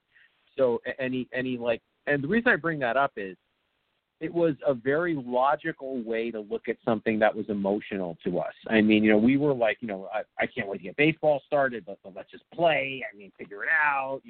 I'm sitting here bored every day. But John, very calmly introduced, hey, look, threw that in about the situation at first base with multiple people. And that's just John. I mean, he has a very well-reasoned, well-thought-out, he doesn't get caught up in the emotion of the moment. He's just a really solid guy to have on for those reasons. He's very logical and he's very smart, and you can tell. I mean, people go on his show because he has something. He's good. He's just good. And so, happy holidays, John. Sam? I always enjoy talking Mets whenever John is on, and it's just it is fantastic. I really need to listen to his show more. I'm seeing, and to plug some of these episodes that I'm seeing on here, and I just subscribed. But he put Passball Show, it says 2017 to 20 on Apple. But before that, and we're talking dates such as 2015, 2014, a Dominic Smith interview. He interviewed Philip Evans, which is just he was from Brooklyn, correct? He was with the Cyclones, Mike. Yes. He interviewed Todd Zeal going way back, and I shout out to John and happy holidays. I'm so happy to talk Mets baseball with you whenever you're on, and I'm looking forward to listening to more of your show. And I apologize that I have not. You got one with your name on it, Sam. What do you got? Unwrap that baby. Well, we got John Coppinger of Metstradamus, who it just always gives a very not only level-headed view of the way everything is working out as it pertains to the Mets, but a very comical one as well. So we all want 2020 to die in a fire for many reasons, but not the least of which being that 2021 will that 2021 will see new stewardship of our favorite baseball team. So happy end of 2020, where we hope 2021 brings good health, more victories, and lots of Metsian podcasts to look forward to. John Coppinger, Metstradamus. Everybody go check it out, Metstradamus.com, and find him at Metstradamus on Twitter. He's a lot of fun to talk Mets baseball with, Mike. In speaking with him, so many times I found myself thinking to myself, I never thought of it that way. So originality, I would have to say, and put him in the same sentence. Many times I'd be like, wow, I never quite thought of it that way. So he's always brought a very different, and as you say, amusing point of view to the show. When I think of John, I think of Jerry Seinfeld, because John has that sense of humor that is so, like, he takes real things that are happening and he puts a funny spin on them, like Seinfeld does. And to me, I think Jerry Seinfeld is one of the best comedians I've ever seen. So to me, it's a high compliment to call him Jerry Seinfeld. But yet he's also a Met fan with incredibly deep knowledge of the Mets. And I know he's a big fan of the Rangers. He does some other stuff too. But, John is like the sense of humor we need. Like he keeps us grounded, that it's a game and that it's fun. And it's, he certainly has the knowledge. He definitely has the knowledge to back it up, like I said. But he's so funny, he's so witty, in that way where he could take, again, a routine thing and just put a funny spin on it, like, the way he phrases things on Twitter. He's just a joy. I mean, the guy's just a joy. So, John, happy holidays to you. It's been a while since we've had him on. Love to have him on soon. Happy holidays to you. What do you got? What do you got, Rich? Unwrap that bad boy. Well, let's see. Let's open this one up. I open up things neatly, and I'm one of those people who takes a little tear of the paper. So, Anna Bright, the Arizona Met fan. So Anna is someone who, and Sam, when we get around to you, I know you got her on the show the first time, and she's been on many times. I don't know how you found Anna, but she's a joy. I mean, she really is. She's one of those people that I was following on Twitter. She was following on me. There was no interaction. I would, glance through Twitter. But once we started having her on, I really started paying attention. And she's fantastic. I mean, she really is. And so I don't know how you found her. I'd love to know how you determined that she'd be a great one to have on, because she's quite a find. So what Anna says to us is, I would like to, first of all, wish Sam, Mike, and Rich happy holidays and a very happy New Year to you and your families. I have thoroughly enjoyed getting to know you, and I really appreciate the multiple invitations to join you on A Metsian Podcast with Sam, Rich, and Mike. I have found myself gravitating to Twitter much more than Facebook, and it's because of my Mets friends. both those friends I have met in person and those online friends I haven't met, but feel like they've been my friends forever. There's nothing I enjoy more than talking about the New Yorker who love them as much as I do. So thank you all for inviting me to the podcast, connecting and conversing with me on Twitter, and being so nice to me. I cannot tell you how much I appreciate it and enjoy the friendship. Stay warm, stay safe. I hope you don't get any other big snowstorms. You know, she doesn't like snow, and I do. I hope you don't get any other big snowstorms, and I look forward to talking to you in 2021. Let's go Mets. It's going to be a fun season with our awesome new owners, and I hope Santa is good to you this year. Anna. That's beautiful. Thank you, Anna. I love that she's originally from New York, and she calls herself a Jersey girl, and that she's in Arizona. And if she hasn't already tonight, I believe she's tweeting the night sky with the Jupiter-Saturn conjunction. Unfortunately, we can't see it here in the Northeast. It's too overcast. So I'm looking forward to getting back on her timeline and seeing if she posted pictures. Or should I say her and her husband are out there together on in the Arizona trails taking pictures. So I look forward to that if indeed they're up. Perhaps not now, perhaps later. A native New Yorker, she's in my Hall of Fame. And she's always been a great, affable guest. I love talking baseball with her. And especially getting, a different perspective from another part of our country that, we've had the privilege of getting different perspectives from different and various points of this country. And I appreciate that. And I look forward to that. Sam?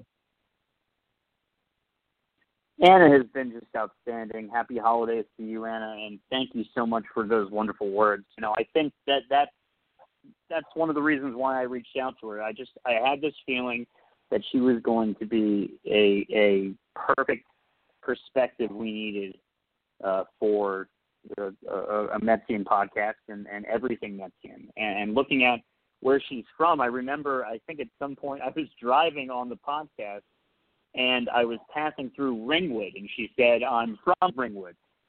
Like you said, Mike, she's a Jersey girl. And what's so interesting looking at this map over her part, and she's right on the border. Ringwood is right on the border, up near Harriman State Park, close to it.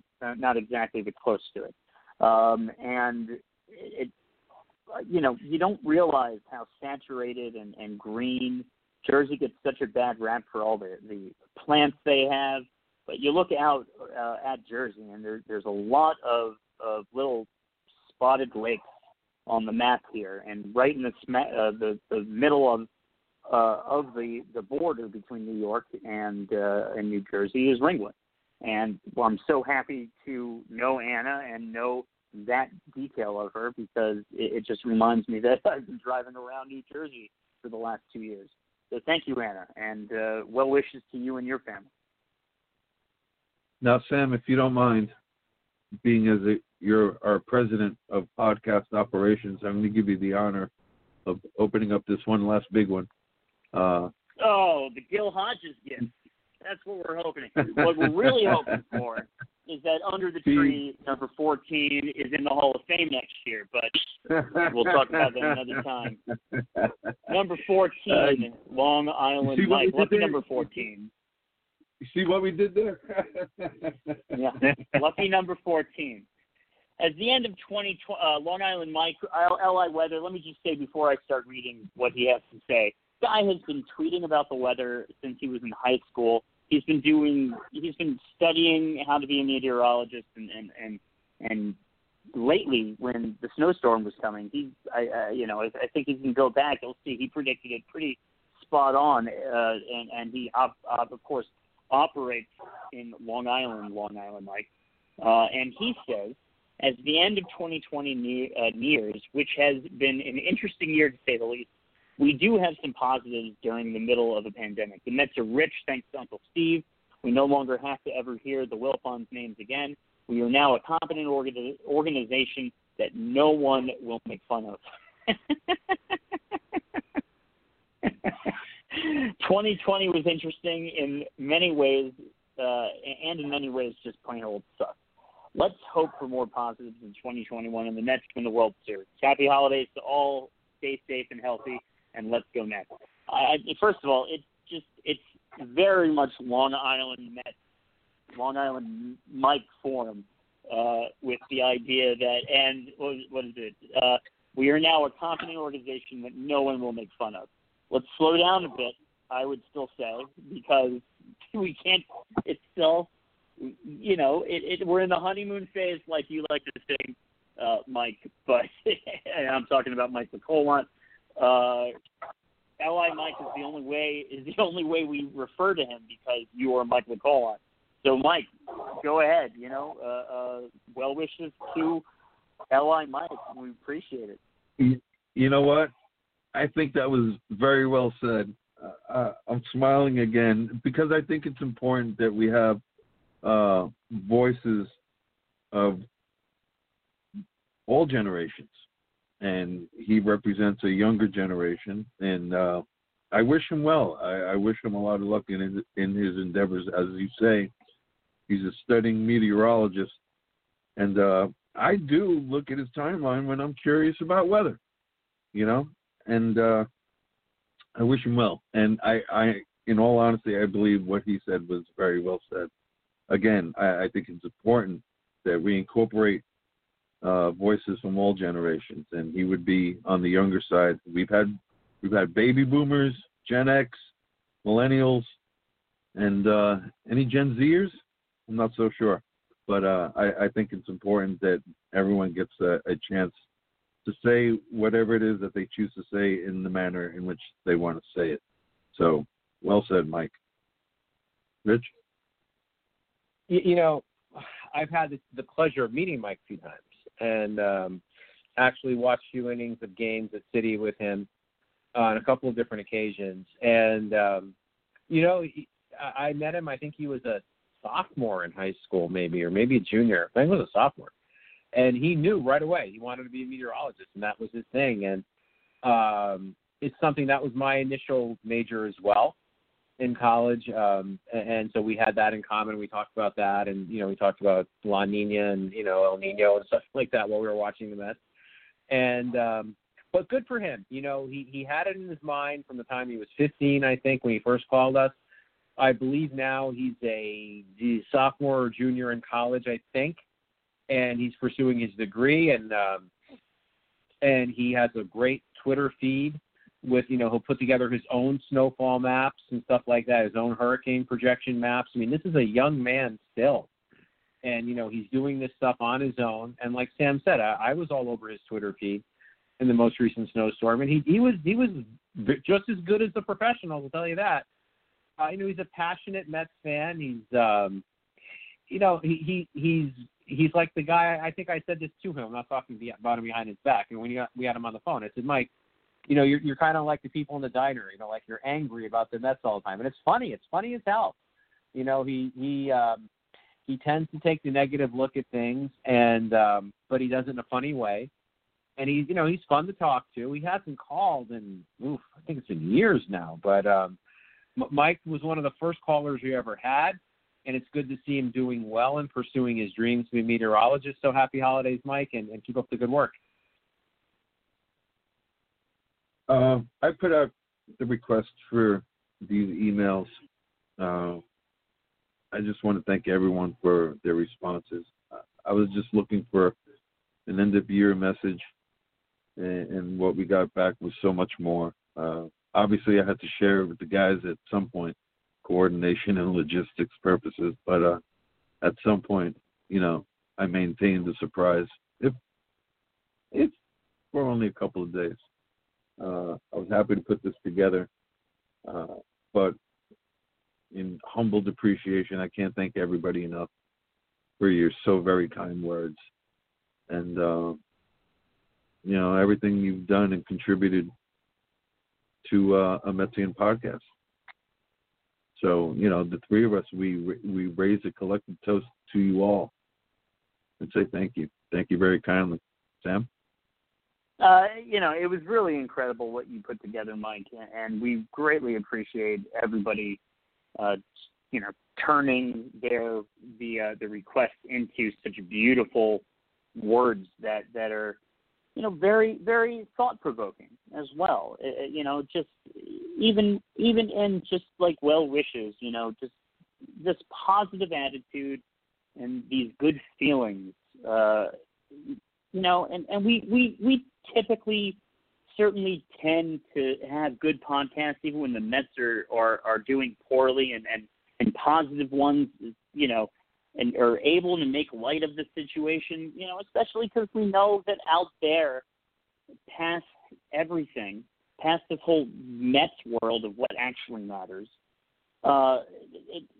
there's real things going on. So why bring negative to this? And everybody here brought such amazing positivity,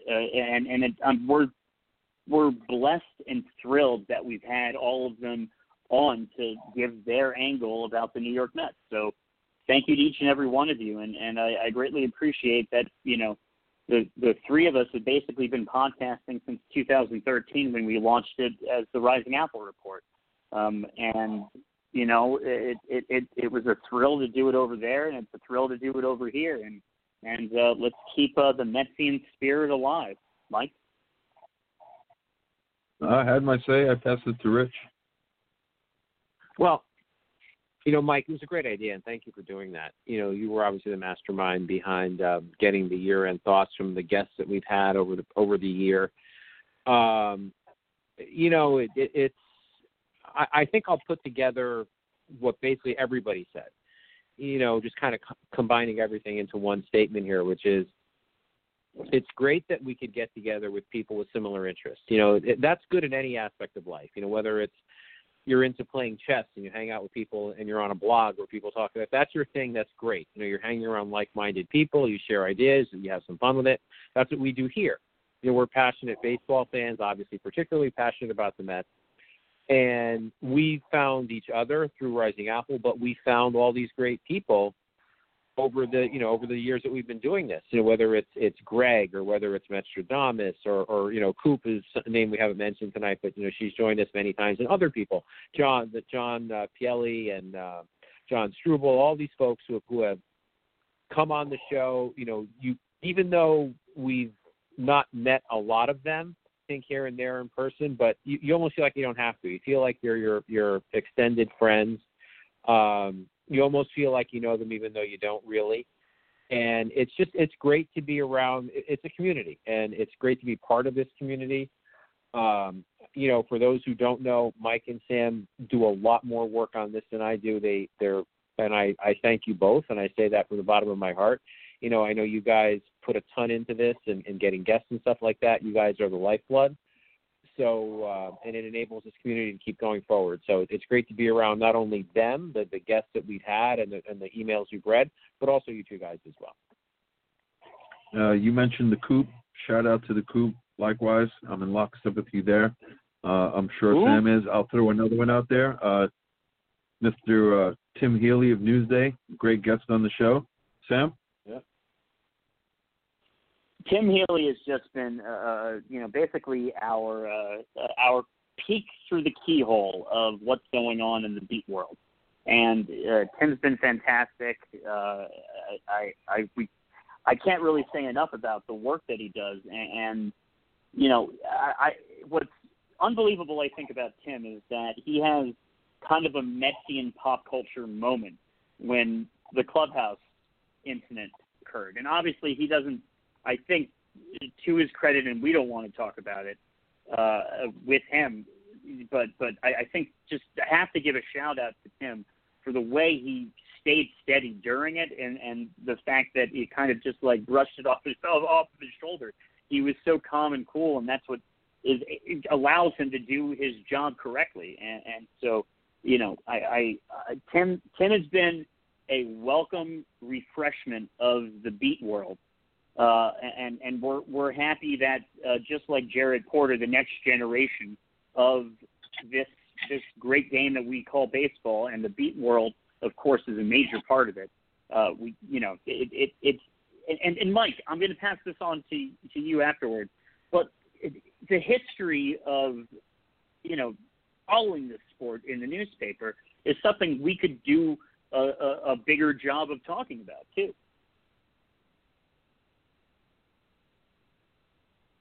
Speechless. I have nothing other to say other than you're right. 1,000 thought bubbles just exploded over my head. So, there's food for thought. We need to jump on that and see what we're going to do.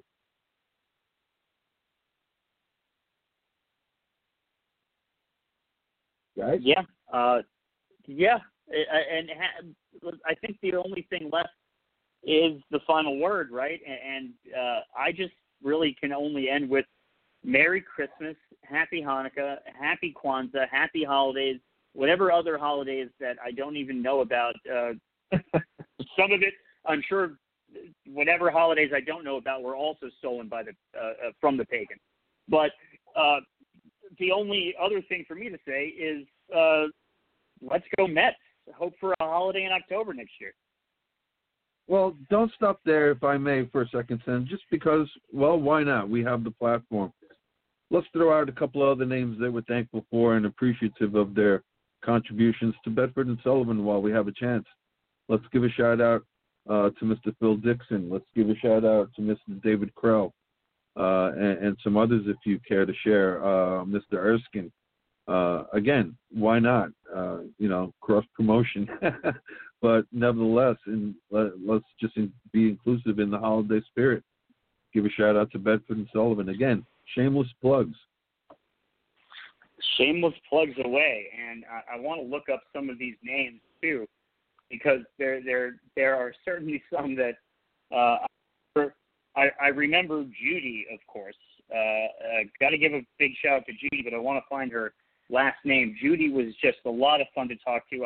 I flagged her down on 79th Street while we were both heading to the West Side Highway.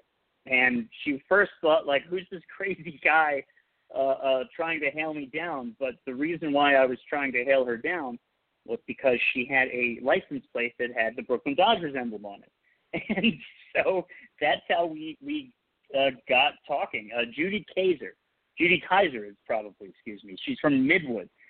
That's somebody that we have to talk about. Author David Krell, of course, who we've had on this podcast. Got to give a big shout out to David Krell. We wish him nothing but the best for 2021. He had a fantastic anthology book about the New York Mets come out this year. Larry King, I was lucky enough to once more have Larry King on episode 20. And somebody who was on our show, and we got to give a big shout out to the original Frank Thomas, 1962 New York Met, also checked in on here, and he also checked in with Carl Erskine. And I've had Greg on, who gives kind of the National League legacy, the Brooklyn Borough historian Ron Schweiger, who just levels anybody else on Brooklyn history. And like you said, Phil Dixon, who's just provided so much information on the Negro Leagues for us. And Steve Dugan, who is, I believe, from Mobile, Alabama, born in South Carolina, but he has practiced law for 40 years in Georgia and Mobile, Alabama, and he really helped us kind of give an angle of what New York is like and the Brooklyn Dodgers were like from the perspective of the non-New Yorker, the non-Brooklynite, the one taking in New York from a pop culture level from down in the deep south. Julie Alexandria, who was on SNY in 2009 and I think a few other years, has done so much work on the field, on-field reporting, plenty of other stuff as well. Both her and her father, Professor Don Schwartz, were on, and he was born in Brooklyn and was a big Brooklyn fan, Dodgers fan. And got to give a shout-out to Illinois Dodger fan Rob Barnes, who's just always a great perspective of kind of the person who's taken in history of the Dodgers as an LA fan, but also loves the Brooklyn history. And that's basically where we are right now. And Howard Kellman, of course, is as well on it with you, Mike. So thank you for improvising. Well, Go check out Sullivan Brooklyn. If you didn't mention Andrew Schiff and his book about Henry Chadwick, if you did, I'm doing it again. Great book. I think we had a great conversation with him. And we also had Perry Barber on the show. And she offered us a lot of insight into umpiring in the minor leagues and things of that nature. So very fun episodes. We thank everyone. In the year coming, we hope to try to expand our horizons, get some new voices, but certainly bring on all our old friends from 2020 and back. So, I really have no last words other than to say Merry Christmas to everyone. Happy holidays. I hope it's peaceful and calm, and, you can enjoy it best you can. Unfortunately, this pandemic places restrictions on us, and, we all have to live it. This is the distraction, we like to say here at A Metsian Podcast. My mother's apprehensive about coming over my house because of the number we're contemplating and one or two people potentially coming from out of state.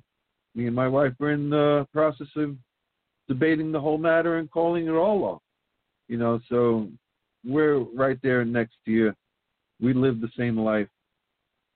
Not the same life, but, we have to endure the same hardships that everyone else is. This is just, as we say here, the distraction. Rich, any more words or any more topics we didn't touch upon that you care to? I lost the call. I have to get Rich back. Okay, no problem. Then, so on behalf of Rich, Merry Christmas. Sam, anything else you'd like to get out there? Otherwise, I'm just so humbled for every word that we unwrapped this evening. I was just so happy that everyone was so willing to contribute. Their affability is just off the charts. So appreciative. Thank you. One of many items in this holiday season that's just going to make it special and one to remember. Sam? Well, I'm going to pass it over to Rich because we have Rich back on. All right. That's all right. Thank you for calling back. So, my final thoughts would be, hey, we got through 2020 together, right? So let's get through however far we have to push into 2021 doing the same thing. And, whether if this podcast provides any kind of normalcy or any kind of relief or a respite for anyone, that's great. Certainly does it for us. And we thank you all for listening and helping us get through it ourselves and helping, again, like I said earlier, it's community. This is a community not only on this podcast of being baseball fans and Mets fans, and this is what people do in times of adversity. They tend to band together, and this is a small way of doing that. And, let's hope if we could just stay the course, let the science do what it has to do. And, I agree with you, Sam. I think what I keep telling people my opinion is that, Christmas obviously is not normal, nor will New Year's be, nor will Easter and Passover be. But when we get around to June-ish, I'm thinking that everybody in this country should be able to have, and hopefully will have, the most kick-ass 4th of July celebration, because hopefully by then, right? By then, yeah, good one. It'll be well under control. You can see your friends, and if that's the time, if it's June when everybody's vaccinated and all that kind of thing, have yourself the big-ass 4th of July party. Today I called it an Uber party. Make sure the kind of party everybody has to Uber home. So, but maybe that's where we are.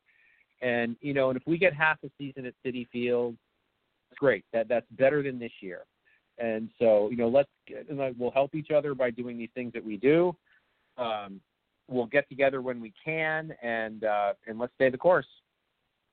And let's make sure to stay the course in a lit vehicle. Just want that's right. That's right. Throw that out there.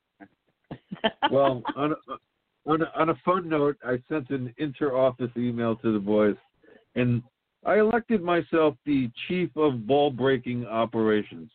So my promise to everyone is that no matter what we did in 2020, we're going to try our best to improve in 2021 and give you a better product. I figured I'd have a little fun at everyone's expense. But yeah, I will be breaking you guys' balls. Somebody's got to do it. Somebody's got to do it. Sam? And I'm glad that you nominate you. Take us away, Mr. President. Happy holidays, everybody. Happy New Year.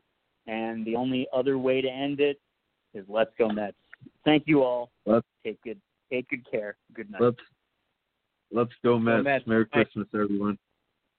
Peace on earth. Happy holidays. Judy was boring. Hello. Then Judy discovered ChumbaCasino.com. It's my little escape. Now Judy's the life of the party. Oh, baby, mama's bringing home the bacon. Whoa, take it easy, Judy. The Chumba life is for everybody. So go to ChumbaCasino.com and play over 100 casino-style games. Join today and play for free for your chance to redeem some serious prizes. ChumbaCasino.com. No purchase necessary. Void where prohibited by law. 18+ terms and conditions apply. See website for details.